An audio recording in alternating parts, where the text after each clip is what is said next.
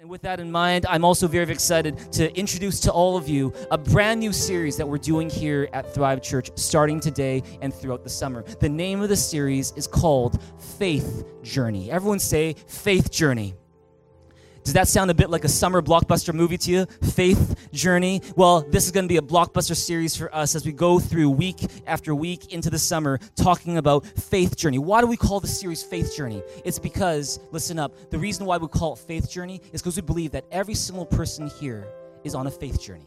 That every single one of us here is, whether you're religious or not, whether you consider yourself a churchgoer, a Christian, a follower of Jesus or not, that every single one of us in some way is on a faith journey. And part of that faith journey is you're trying to figure out your next step, whether it's in your career or it's in your relationships or some other aspect of your future that's concerning you right now, that each one of us in some way is trying to figure out that next step that we need to take. That is called our faith journey. And I don't know about you, but I find that a faith journey can be a little bit challenging and scary sometimes because of two reasons. The first reason why it can be a little bit complicated and scary sometimes is because we know that our choices matter. Turn to your neighbor and say, your choices matter.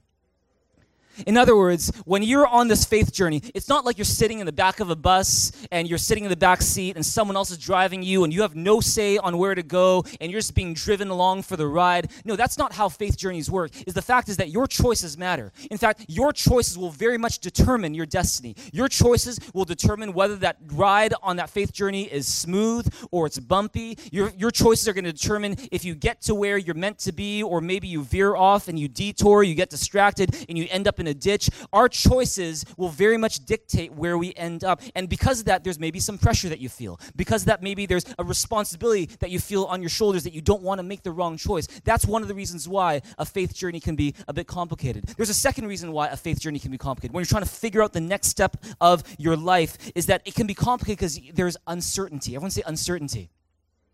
It's because you don't see everything that's up ahead. It's kind of like this. It's that, no matter how much research you do, no matter how much you pray, no matter who you consult, no matter how much due diligence you do on that decision, at the end of the day, you can't guarantee anything or everything. At the end of the day, there's still this gap that can only be bridged by taking a step of faith. And that's where faith comes in. There's an element of risk in any decision you make. And so the question is, how do you take steps and how do you make decisions that will take you to where you're meant to be and not where you're not meant to be? That's what we're talking about in this series called Faith Journey. Turn to your neighbor and say, it's been a journey. It's been a journey, and it will be a journey. This is what we call Faith Journey. Are you guys ready for Faith Journey? Let's go into this journey together right now. 1 Timothy chapter 6, verses 9 to 19. And we're going to be doing something kind of different and neat today. I'm going to make this opportunity to be a chance to be even more biblical than we usually are. Jesus, it says that when Jesus preached, he would sit down while the crowd would stand. And so can I ask you to do that right now? I'm going to sit because of obvious reasons, because of my foot. Can I ask you all to stand in reverence to God's word? And we're going to read the word of God together. Would you help me preach here this morning? There are so many things that I want to teach you from this passage this morning that we simply don't have time for. And so listen up to this. As you read this passage, can I ask you, as we read this passage the first and only time together, would you read it with an open heart? And as you're reading it, would you read it even with a prayerful heart? And just wonder and ask God, what verse do you want to highlight for me? Because I believe there may be one for you that we might want to not even touch on today. But this is a powerful passage, and I believe that if you read it with an open heart, there's going to be maybe one or two verses that strike you that maybe Holy Spirit wants to touch on with you. And I might not even talk about it today. So with that in mind, let's read this in a big, loud voice. 1 Timothy chapter 6, verses 9 to 19. Read it with me in a big, loud voice right now. It says, people who want to get rich fall into temptation and a trap, and to many foolish and harmful desires that plunge men into ruin and destruction. For the love of money is a root of all kinds of evil. Some people, eager for money, have wandered from the faith and pierced themselves with many griefs. But you, man of God, flee from all this and pursue righteousness, godliness, faith, love, endurance, gentleness. Fight the good fight of the faith. Take hold of the eternal life to which you were called when you made your good confession in the presence of many witnesses, in the sight of God who gives life to everything, and of Christ Jesus, who, while testifying before Pontius Pilate, made the good confession. I charge you to keep this command without spot or blame until the appearing of our Lord Jesus Christ, which God will bring about in his own time. God, the blessed and only ruler, the King of kings and Lord of lords, who alone is immortal and who lives in unapproachable light, whom no one has seen or can see. To him be honor and might forever. Amen. Command those who are rich in this present world not to be arrogant, nor to put their hope in wealth, which is so uncertain, but to put their hope in God, who richly provides us with everything for our enjoyment. Command them to do good, to be rich in good deeds, to be generous and willing to share. In this way, they will lay up treasure for themselves as a firm foundation for the coming age, so that they may take hold of the life that is truly life. Would you read with me verse 12 one more time? Verse 12. And read it with me. You guys are awesome. Read it with me on count 3. 1, 2, 3. It says, fight the good fight of the faith. Take hold of the eternal life to which you were called when you made your good confession in the presence of many witnesses. Before you take your seat, would you give your neighbor a high five? And as you high five them with a smile on your face, would you tell them the title to today's message, which is, There's a Fight in You. Tell them that right now. There's a fight in you. The fight in you. Please have your seats. You know, in this passage we just read, you got a guy called Paul, who was a church planner. He's a Christian missionary. He used to be the most anti-Christian in the world, anti-Christian person in the world, but then he had an encounter with Jesus. It changed his life around. He became a missionary, a church planner. He ends up mentoring a lot of younger leaders in the faith. One of them is a guy called Timothy. And he writes to this disciple of his called Timothy, who's now pastoring a church in the city of Ephesus. And there, in this letter called 1 Timothy, a part of which we just read, he writes a number of things, a number of pieces of advice for this young pastor Timothy. One of the things he says in verse 12 is, fight the good fight of the faith. Take hold of the eternal life to which you were called when you made your good confession in the presence of many witnesses. If you look at that verse, I want to start with the end in mind today. I want you to look at the back end of that verse right now. What does it say? It says, when you made your good confession in the presence of many witnesses. What good confession is Paul talking about? See, what's Paul talking about here? What good confession did Timothy make? Let me tell you what good confession he made. See, when Paul was discipling Timothy, one of the first things that Timothy did when he received Jesus Christ into his life was he got baptized. Everyone say baptized. Is that as an expression, as a confession of his faith in Jesus. He got baptized, he got dunked into water. It's a 3-second thing. You go in, you come out, and it's simply, it affirms that you believe in Jesus, that he died on the cross for your sins, that he rose again from the grave. Timothy got baptized. And see, Paul points to Timothy's baptism as the beginning of his relationship with God. And so it just goes to show that that baptism is not some graduation where you have to wait until you've been a Christian for a very, very long time before you get baptized. Baptism is not something where you have to know the Bible backwards and forwards or have no more questions before you get baptized. Baptism is a beginning. Everyone say a beginning.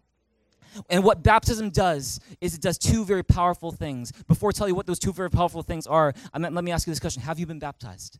If you haven't been baptized, then I believe if you've trusted Jesus Christ as your Savior, your next step is to get baptized. It's not an option. It's not a suggestion that Jesus gives. It's a command that Jesus gives. And I want to encourage you to do that, to get baptized. Why? It's because two things happen when you get baptized. The first is you obey God's command. It's about obedience. And you're going to find this is that it's tough to experience the fullness of the life that God has for you when you know there's something God wants you to do and you're not doing it.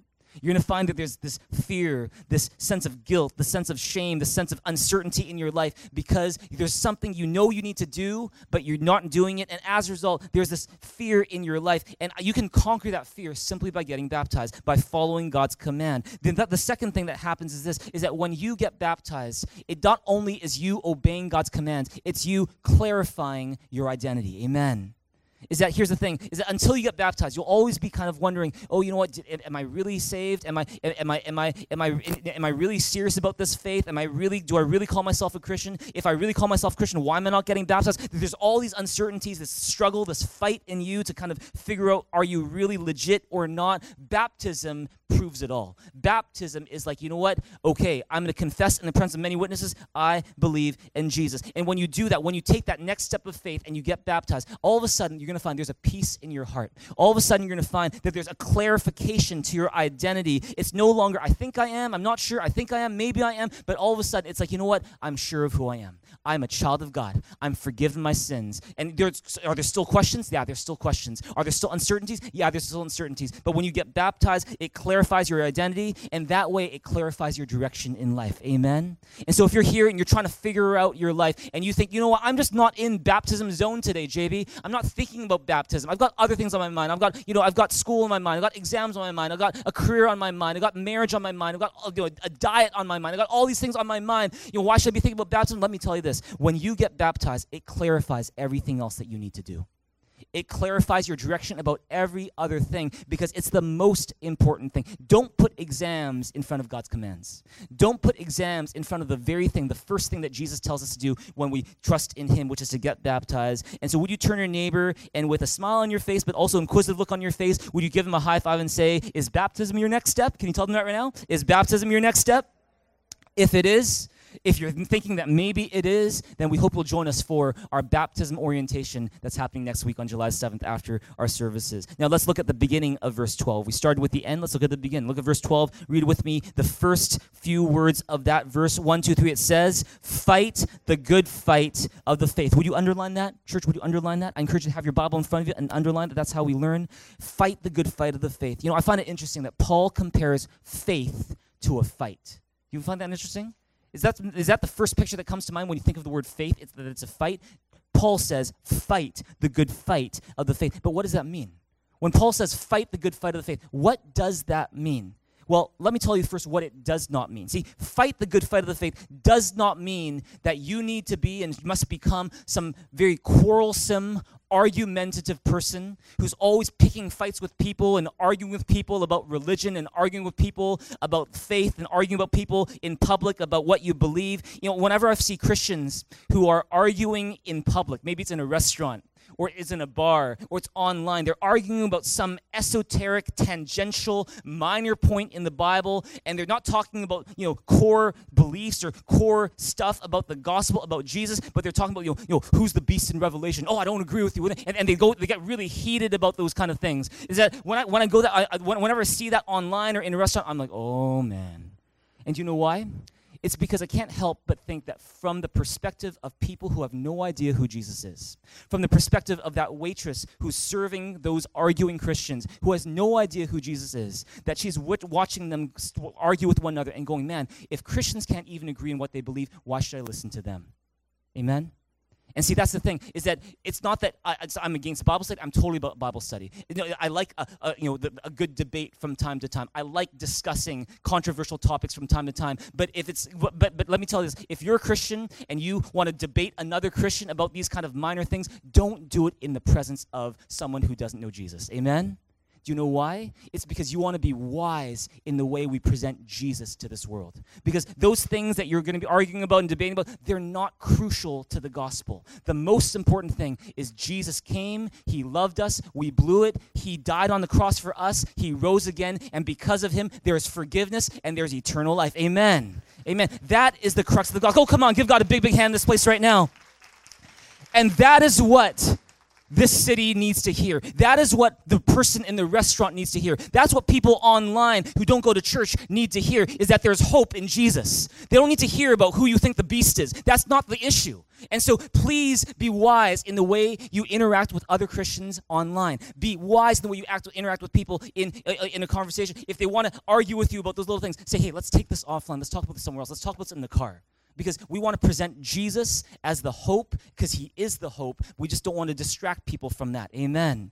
So fight the good fight of the faith does not mean be this argumentative, quarrelsome person. You want to be someone who does something else. And what is that something else? Well, what does it mean to fight the good fight of the faith? Why don't you write this down? To fight the good fight of the faith means to go after everything that God made you for and to do it with faith.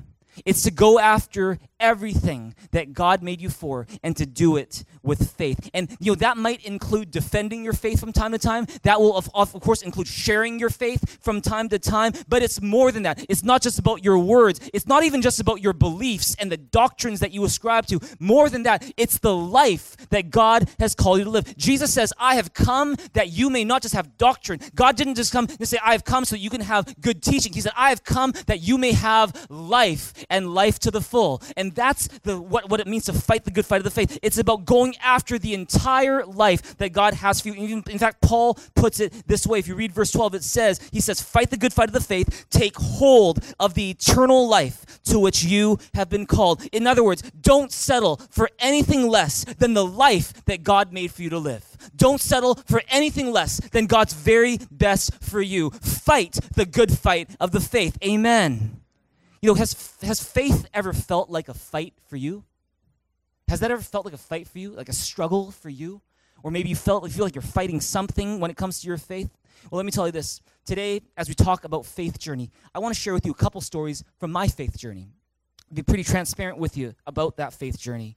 And times when I felt like faith was a fight.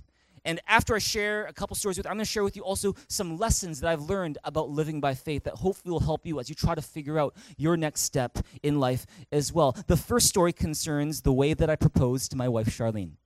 And Pastor Shar, she was in our 9:30 service earlier today, and I hope I didn't say anything that was. Next time you can ask her point of view on it. But the fact is, she said, yeah, you're totally fine. And so let me tell you this: is when I was growing up, I was always a bit of a romantic kind of guy.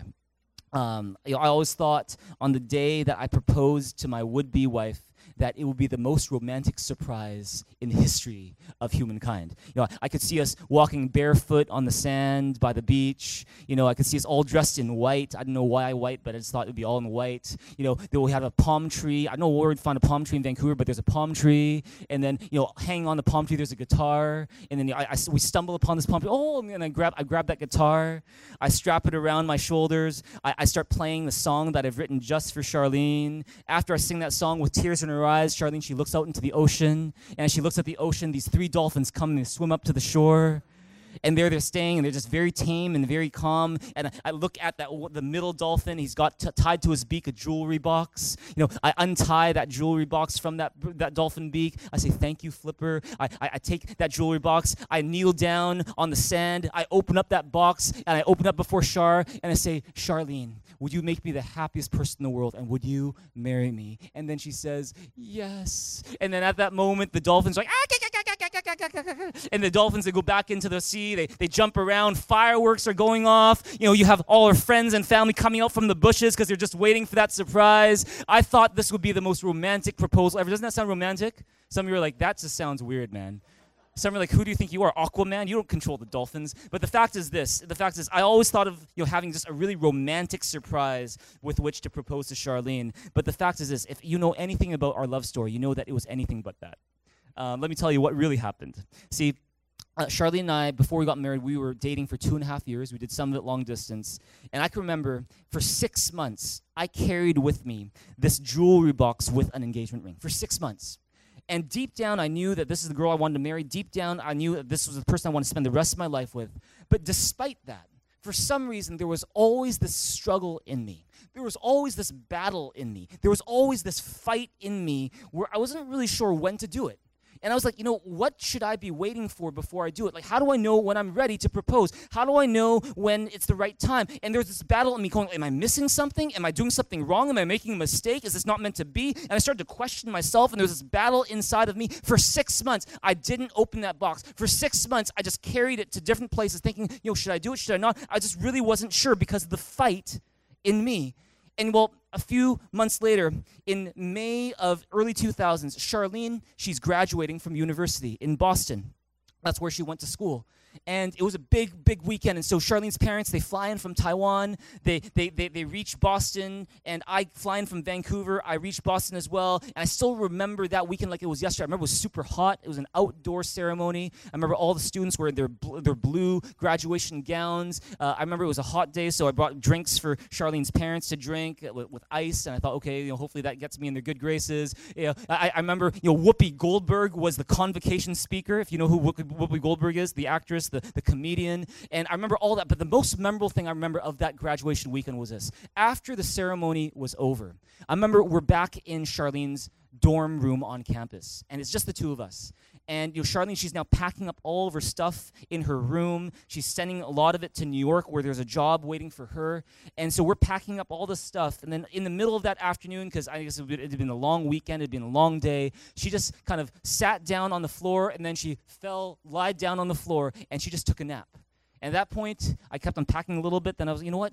That looks really good. I think I might take a nap too. And I lay down beside her. But before I took a nap, I just started to think back to the fight in me and thinking to myself, when am I finally going to propose to this girl? Like, when do I know? What am I missing? Is there a feeling that I'm supposed to wait for? Is there a sign that I'm supposed to wait for? What's wrong? What's missing? There was this fight in me that was struggling. Should I not? And so I gave it to God. I started to pray to God. I remember I'm lying on my back and I'm talking to God. I'm saying, God, like, how do I know when? What do I do? And for some reason, as I put out the question to God, and I'm not saying it audibly, I didn't want to wake up Charlene, but I'm just in my heart, I'm just praying it. God, like, what do you want me to do? For some reason, I sensed in that moment, the Holy Spirit speak to my heart and say, if you marry this girl, I will definitely bless you. If you marry this girl, I will definitely bless you. Notice what God didn't say. God didn't say, JB, she is the one. Marry her or go to hell. Right? No, she didn't say that. It's because God gives us the freedom to choose. God gives us the freedom to make our own choices. And so if it's not one person, it could be another person. It's true. But he did say this, if you marry this one, I will definitely bless you. And I could hear it and sense it so clearly that fight that was in me, should I do it? Should I not? Should I do it? Should I not? When's the right time? I'm missing something. All of that went away.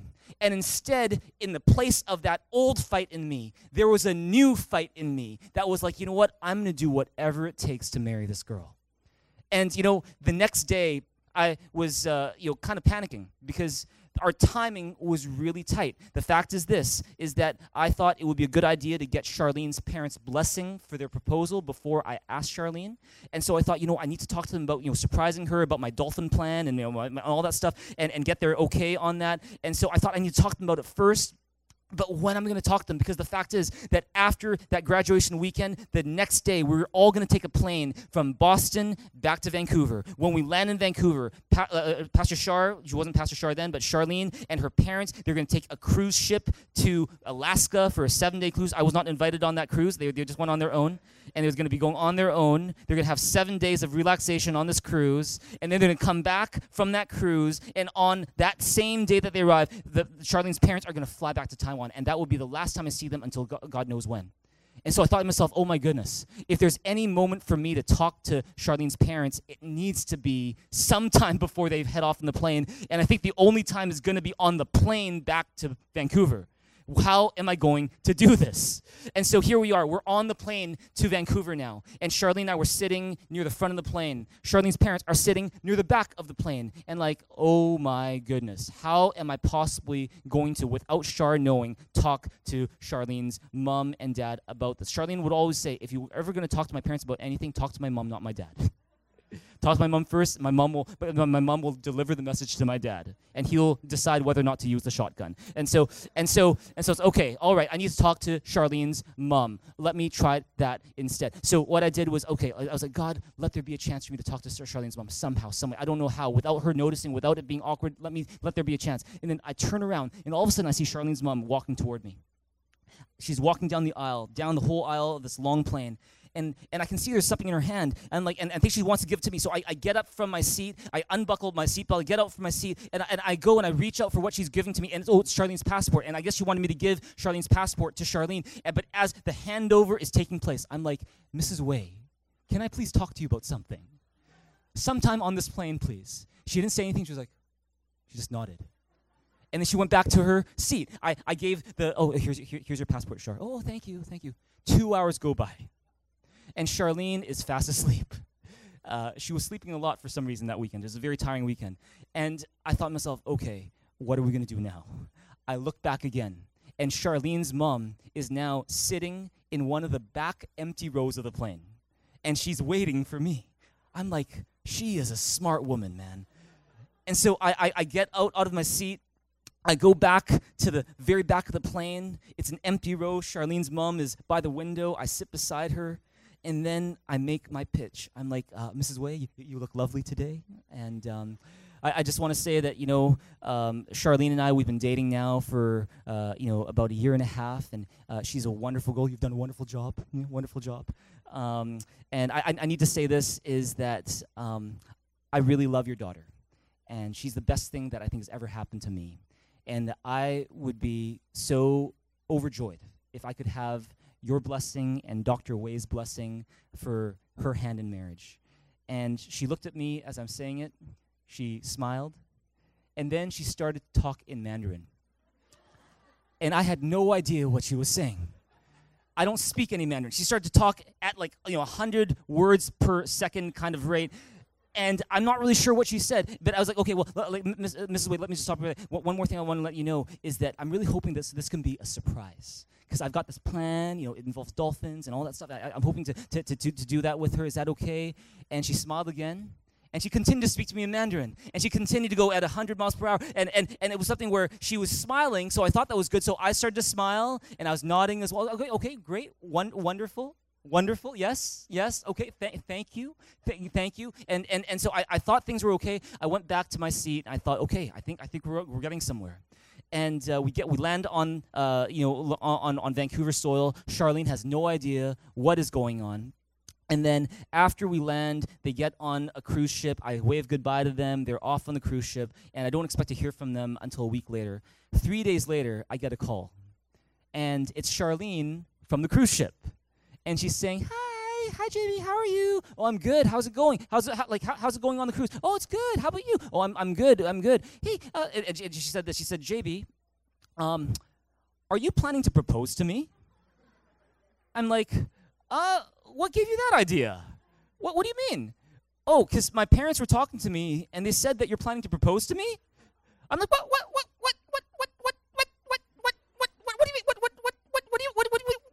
you mean? Well, why don't we talk about it when you get back?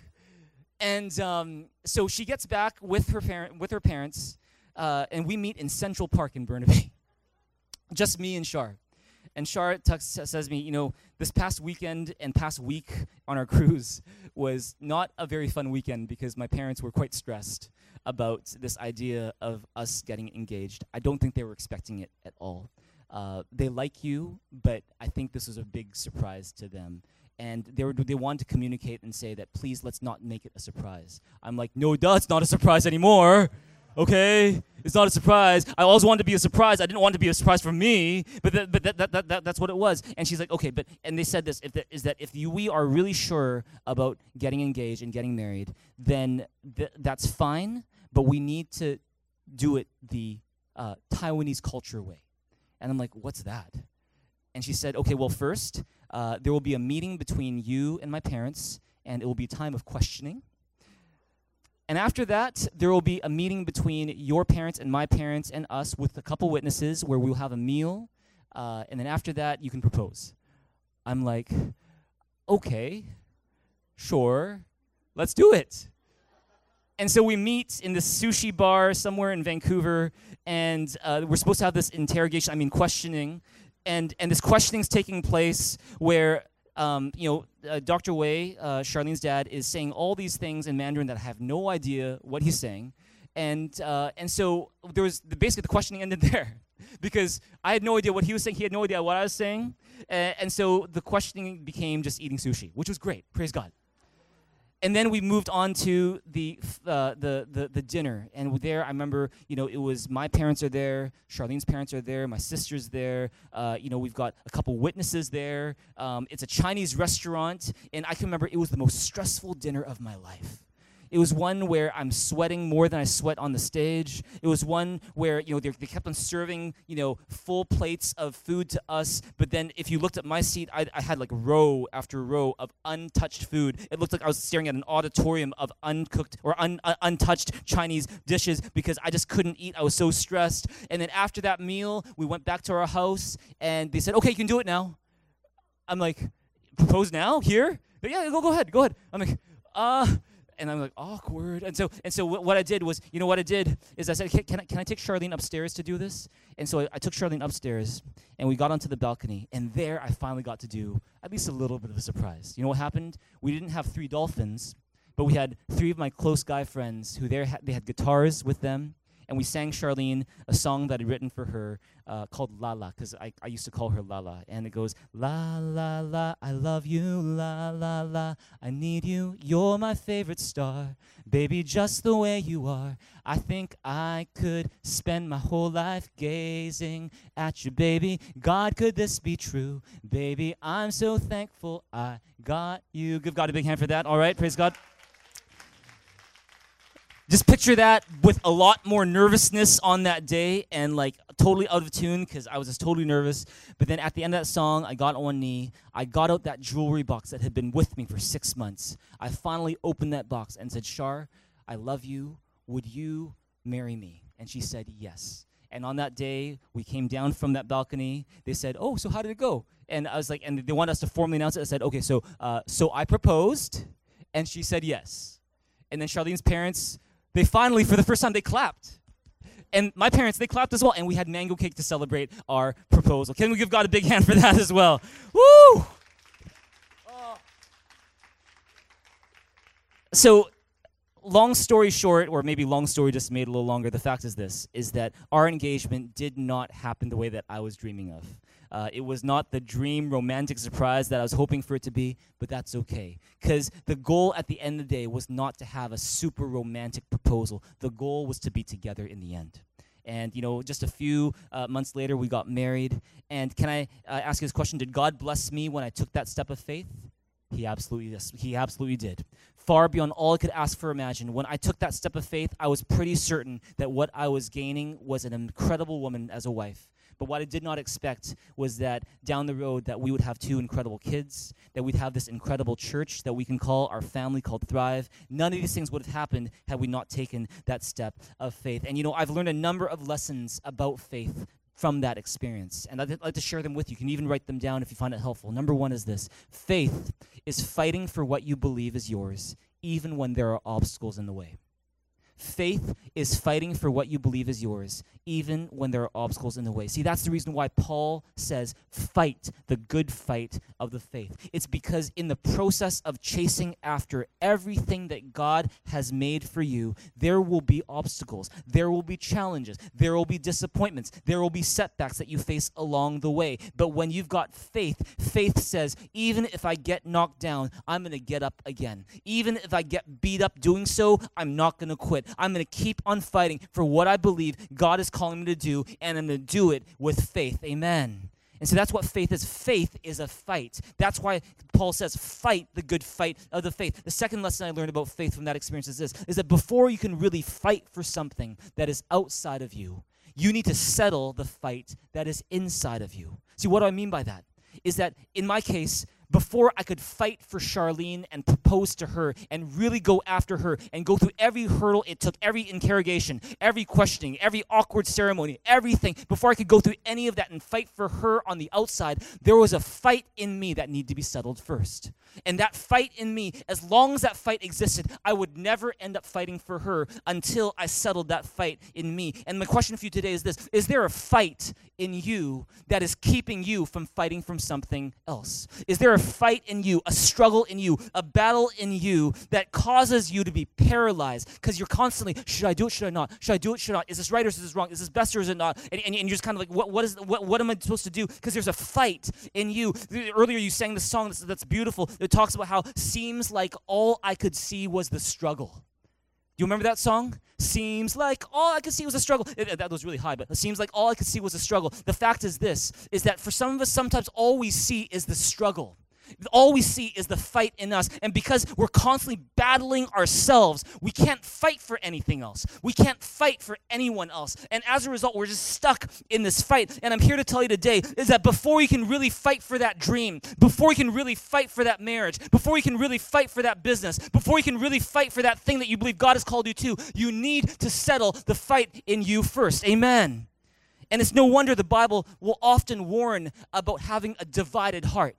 What is a divided heart? A divided heart is a heart that is struggling on the inside with itself. It's like it's double-minded. James, the book of James says that a double-minded man is unstable in all he does. In other words, when you have a fight going on inside of you that hasn't been resolved, you can't fight for anything else. And so you got to find a way to settle the fight in you so you can fight for the thing that's outside of you. Does that make sense?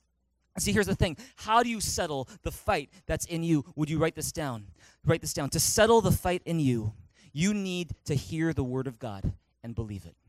To settle the fight in you, you need to hear the word of God and believe it. See, for 6 months, I struggled with a fight in me where I didn't know what to do. Should I do it? Should I not? Is this best? Is it not? And I kept on struggling with that fight in me until one day I asked this Holy Spirit, what do you think? And he tells me, if you marry her, I will definitely bless you.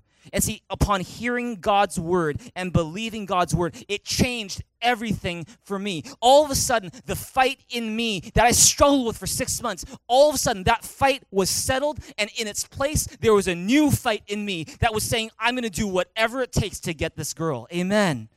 And see, that's what happens. When you settle the fight inside you, you can then fight for the thing that's outside of you. And if you want to settle the fight that's inside of you, how do you do it? It's by hearing and believing the word of God. And you're going to find this when you hear and believe the word of God, you're going to face times when you struggle. You're going to face times when there's doubt. You're going to face times when things don't go the way you planned. And in those times when I faced that, I would just hang on to that promise that God spoke to my heart. If you marry this girl, you will definitely be blessed. And it all began because I heard God's word and I believed it. Similarly for you. Maybe you're in a situation today where you're trying to figure out your future and there's a struggle inside you about what to do. You need to settle the fight in you by hearing the word of God and believing it for yourself. How do you hear the word of God and believe it? Write this down. To hear God's spoken word into your heart, you need to understand God's heart.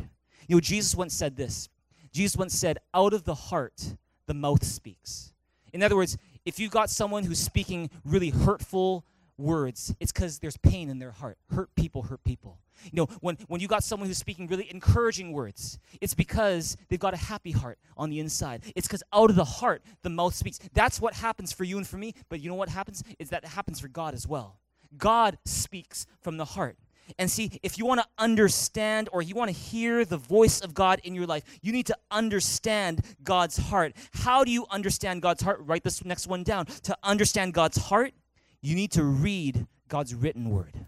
You need to read God's written word. See, the Bible is God's written word to us. The Bible is not just a list of do's and don'ts. The Bible is God's love letter to you and to me. And he gave it to us so that we would know his heart. That we would know his love for us. And see, when you understand and you read and you study and you meditate upon the word of God, then you'll start to understand God's heart. And when you understand God's heart, then you're able to hear God's voice. And when you hear God's voice and believe it, then the fight inside of you is settled. And when the fight inside of you is settled, you're now able to fight for any dream that God places in you, because the fight in you is now a new fight in you. Come on, give God a big, big hand here in this place right now. Amen. So do you see how it's a process? You see how one connects with the other? Let's recap it. If you want to fight for everything that God has for you, first, you need to settle the fight that's inside you. If you want to settle the fight that's inside you, you need to hear the word of God and believe it. If you want to hear the word of God, you need to understand God's heart first. If you want to understand God's heart, you need to get into the word of God, the Bible, to understand his heart. When you understand his heart, you hear his voice. When you hear his voice, the fight is settled. When the fight is settled, you're able to fight for anything you need. Amen. That's how it works. And that's why this summer, if you're trying to figure out what you're going to do with the rest of your life, if you're trying to figure out that next step, if there's anything that you do this coming summer, let it be that you get into the Word of God. Let it be that you make the Word of God your priority. And what you want to do is you want to get into the Word of God, meditate on the Word of God, apply the Word of God, live the Word of God, make the Word of God a part of your life like never before. When you do that, you understand his heart. When you understand his heart, you're going to hear his voice. When you hear his voice, you're going to have certainty about that fight that's in you. When you have certainty about that fight that's in you, you can fight for whatever else it is that you need. Write this down. Faith is hearing and believing the promise of God's Word, regardless of the circumstances around you and regardless of how you feel. See, that brings me to the second story that I'm going to share with you about my faith journey today, where faith felt like a fight. Let me tell you one more story. See, how many of us know that the church is not a building? Turn to your neighbor and say, the church is not a building. You know, sometimes we say it for short. Oh, yeah, I'll meet you at church. What means we meet at the building. But the fact is that the church is not the building. The church is just the building is just a shell. The building is just a house. The building is just a venue. But the church is the people. Amen. The church is the community of people who worship Jesus. We are the church. If there was a convertible room with no roof, we're still the church. If there's no walls around us, we're still the church. Amen. Turn to your neighbor and say, we are the church. And see, how do you guys know this? Is that just as every family needs a home to live in, a church needs a home as well, because the church is a family. And for Thrive Church, for this family, I can say this, for the past 12 years, since the very time we started 12 years ago, we've had many homes. Some of you guys have never seen these homes because you joined us much after, but let me tell you, our first home was where? It was in my parents' basement. It was Charlene, myself, then eventually it was 2 other people, then 3 other people, then 5 other people. Eventually we moved to another house. Someone graciously opened up for us, got more people coming to that. Then we moved to another house, got more people coming to that. Eventually we ended up in a condo complex right by Lansdowne called Lions Park. And some of you guys, I think, even live there. It's this Lions Park complex right beside Kwantlen University, where there's an amenities clubhouse where people can play pool and swim in the pool and all that stuff. And I remember that was the next place. That was our next home for Thrive Church, where we would set up chairs in front of the pool table. I would preach in front of a pool table. And after that, we'd have a hot tub in the back where we would baptize people in the hot tub. That was the first time we baptized people. It was either in a hot tub or in a kiddie pool that we would inflate. And that was how we started church back then, 12, 11 years ago. Eventually, we moved out of that place. We went to Salvation Army on Gilbert Road. We started meeting on Saturday nights. We became a Saturday night church for the longest time. A couple years later, we moved here, had an opportunity to move right here into Cedar Bridge Way. And we had this stint in East Richmond. That didn't work out well, so we came right back, and we stayed here for longer. And about 2012, 2013, while we're doing church here, all of a sudden, we heard news that the company that owns this entire complex, this entire building, wanted to tear it down and build, just like everyone else is building around us, a high-rise apartment, a high-rise condo. And all the churches that were meeting in this venue said, okay, we got to find a new venue. We got to find a new venue. And so we started looking for different new venues. But then in the midst of that process, in the midst of that struggle, you know what? I would be praying to God. And for some reason, every time I pray to God, I sense God say, fight for this property. Fight for this venue. For some reason, no matter how much I would pray about it, I would all get the same sense, fight for this venue. But there was a problem. The fact is this. I knew that the landlord wanted to get rid of this building and build something new, and the plans didn't involve any church. I knew also that if we were to get into a lease, we would not be able to afford the rent. The rent would be way too much for our monthly offerings, and we just wouldn't have enough for that. We were all on top of that. We just hired our very first full-time staff, and when we were busy taking care of that, there was another business that wanted to come in and take over this venue. It was a tea shop. That, imagine serving tea here in this place. That was their business. And so with all that in mind, I was like, should we go for this or not? And I still called the landlord because God said, fight for this property. I called and I said, okay, we are interested in renting this place. Is that okay? And there was a lot of back and forth, and eventually I'm staring at a piece of paper that would say that for the next 5 years, we will be here at this venue, but at any time the landlord could take this venue away with notice of 1 year. And it was like, you know what? Okay, what do we want to do? God, should we do it? God, what do we do? Fight for this property, JB. And so I signed. We went into this next year. This was back in 2014. This was July 2014.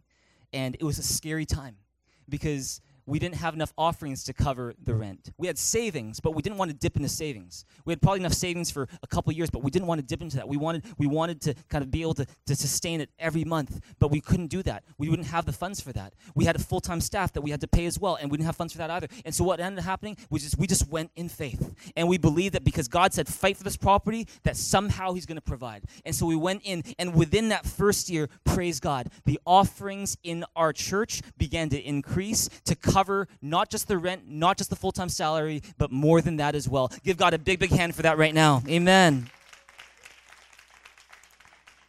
So much so that within a year and a half after that, we were able to hire a couple more staff. So much so that within a couple years after that, we were able to expand to a new place called our Kids Center. And since taking that step 5 years ago, since taking that step of faith 5 years ago, guess what? Our church has tripled in size. And our church has seen more people come to know Jesus Christ in these past 5 years than any time period before that. Come on, give God a big, big hand here in this place right now. There's more in you than that. Come on, shout to God in this place. And see, why do I mention that story? It's to let you know that these past 12 years together as a church, as Thrive Church, it has been a faith journey.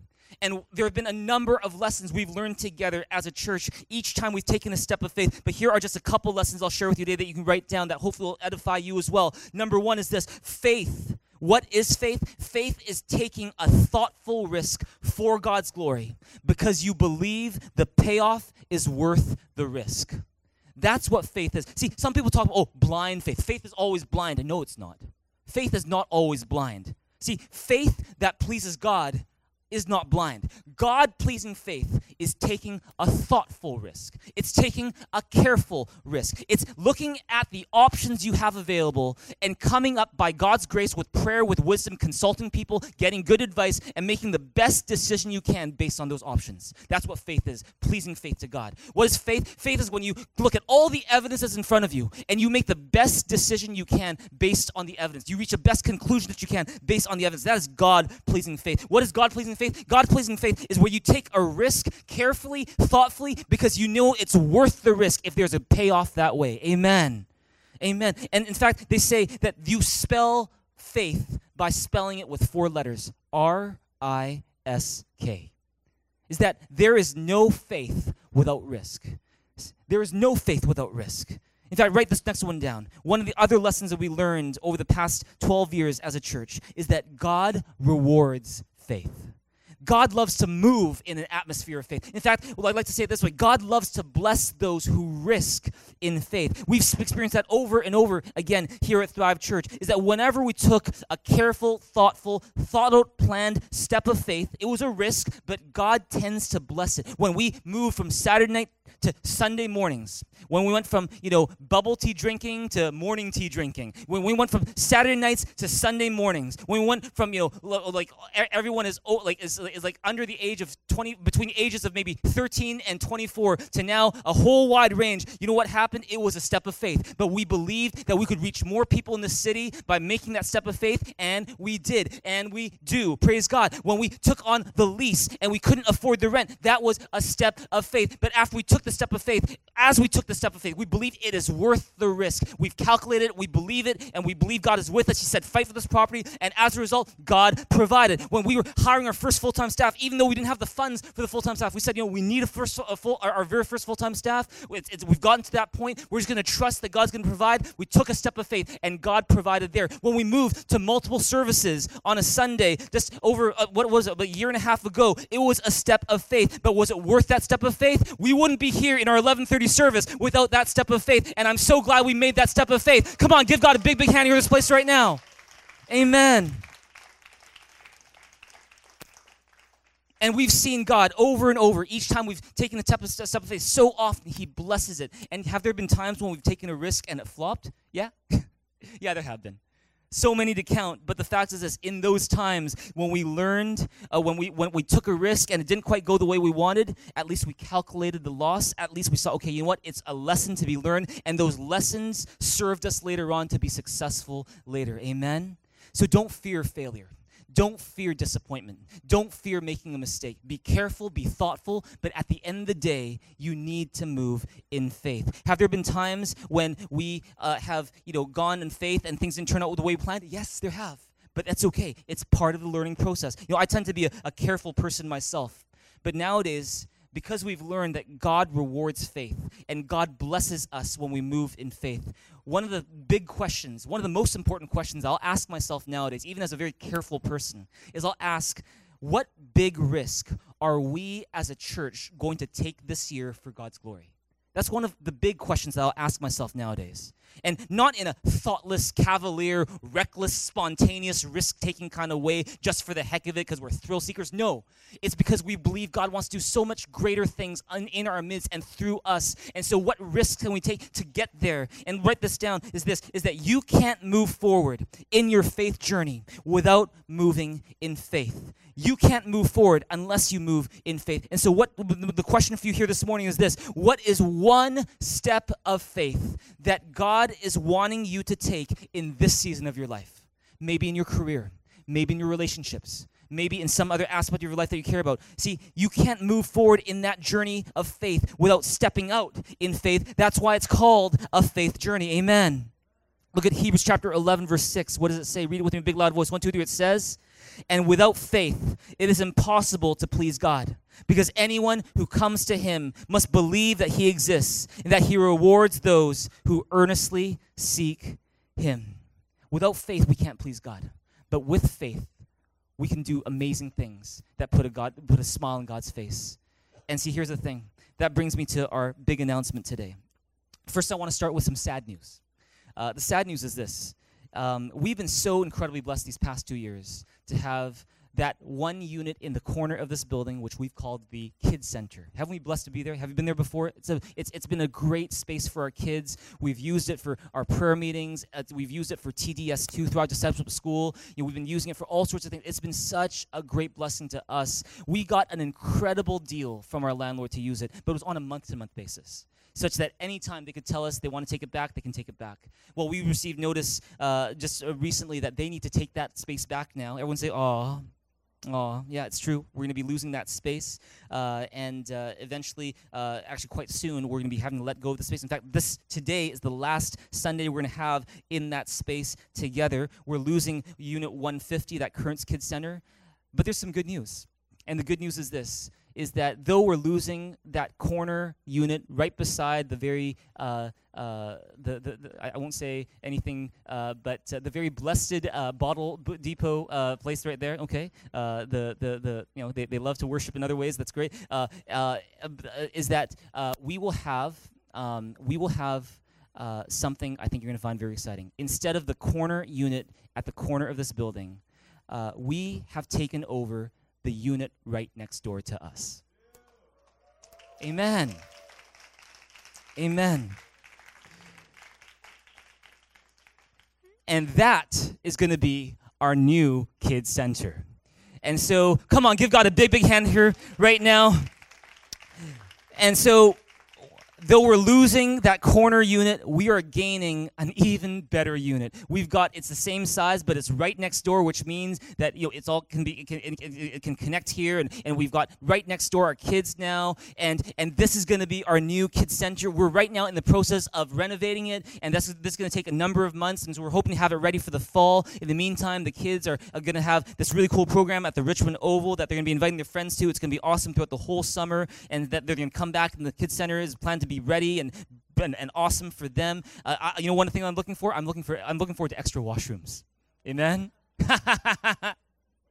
We are really blessed as a church because we have had the privilege of every single one of us sharing one toilet and one washroom. I feel somewhat, very, very close to you guys in this really weird way for some reason. That's the fact, is that we've been using one washroom for all of us this whole time. But hopefully, with this new addition to our venue, we're going to have more washrooms for everyone to use, plenty of facilities for the kids. Can we give God a big, big hand one more time for all of that God's provided? Praise God. And, over the past little while, because many of you guys know that our lease had been one where at any time the landlord could say, okay, you got to be out of here by 1 year. And some of you have, are we moving? Are we moving? Are we moving? Well, I'm here to report to you as well that we just recently, just last week, we signed a lease, a brand new lease for multiple years with our landlord to stay here in this unit, in this center, along with our next door. And so praise God, the best really is yet to come. We're looking forward to a number of more years here at the Thrive Center. Oh, come on, give God a big, big hand here in this place right now. Amen. Amen. Now, is this a step of faith for us? It's a step of faith for us. Because how many of you guys know that these things don't come free? We will be paying significantly more rent in the near future. It's something where it's a step of faith for us, but we believe that with all these things, God is with us, and that when we step out in faith, we're going to see God do even greater things in our midst. If you believe it, say amen. And with that in mind, we appreciate your prayers. With that in mind, we appreciate your commitment. We thank you so much for your generosity up to this point. And I want to encourage you, all of us, every single one of us, including myself, it's time to step out in faith. It's time to fight the good fight of the faith. It's time to fight for our church and to believe that God has even greater things that he wants to do in and through Thrive Church, to love the people in the city, to reach people in the city for Jesus and around the world. If we want to do that, it's about fighting the good fight of the faith. It's about praying. It's about giving. It's about being generous. And with that in mind, I'll turn you to 1 Timothy chapter 6, verses 17 to 19. I mean, it's kind of for fun, but it's kind of not as well. Let's read this together. What does it say? It says, command those who are rich in this present world not to be arrogant, nor to put their hope in wealth, which is so uncertain, but to put their hope in God, who richly provides us with everything for our enjoyment. Command them to do good, to be rich in good deeds, and to be generous and willing to share. Would you turn to him and say, be generous and willing to share? See, every single one of us, Paul tells to Timothy, command all the rich people in your church to be generous and willing to share. You know who the rich people in this church are here? They're right here. It's you. We live in the top 1 percentile of people who are blessed in this world financially, materially. And so we have everything it takes. When we seek God's kingdom first, when we're generous with what we were given because God was first generous with us, he's going to build his church through us in even greater ways. Amen? Amen. With that in mind, we're going to be giving you guys opportunities to give. We do that every single Sunday. Encourage you to be generous, to sow into the kingdom of God, and let's believe God has even more great things, even greater things he wants to do in and through us. Come on, give God a big, big hand here in this place right now. Amen. Read with me that last verse, verse 19. What does it say? In this way, they will lay up treasure for themselves as a firm foundation for the coming age, so that they may take hold of the life that is truly life. Let me say this with one good foot today. And I say this because it's important. Let me tell you today, church, it's time to fight the good fight of the faith. The Bible says, 1 Timothy chapter 6, if we will fight the good fight of the faith, we will take hold of the life that is truly life. We won't settle for anything less than what God has planned for you and for me and for Thrive Church. And so in this coming season together, as we move into a new chapter in our church's history, let's believe that as we seek God's kingdom first, he will add what? He will add everything we need. Can we give God a big, big hand here in this place right now?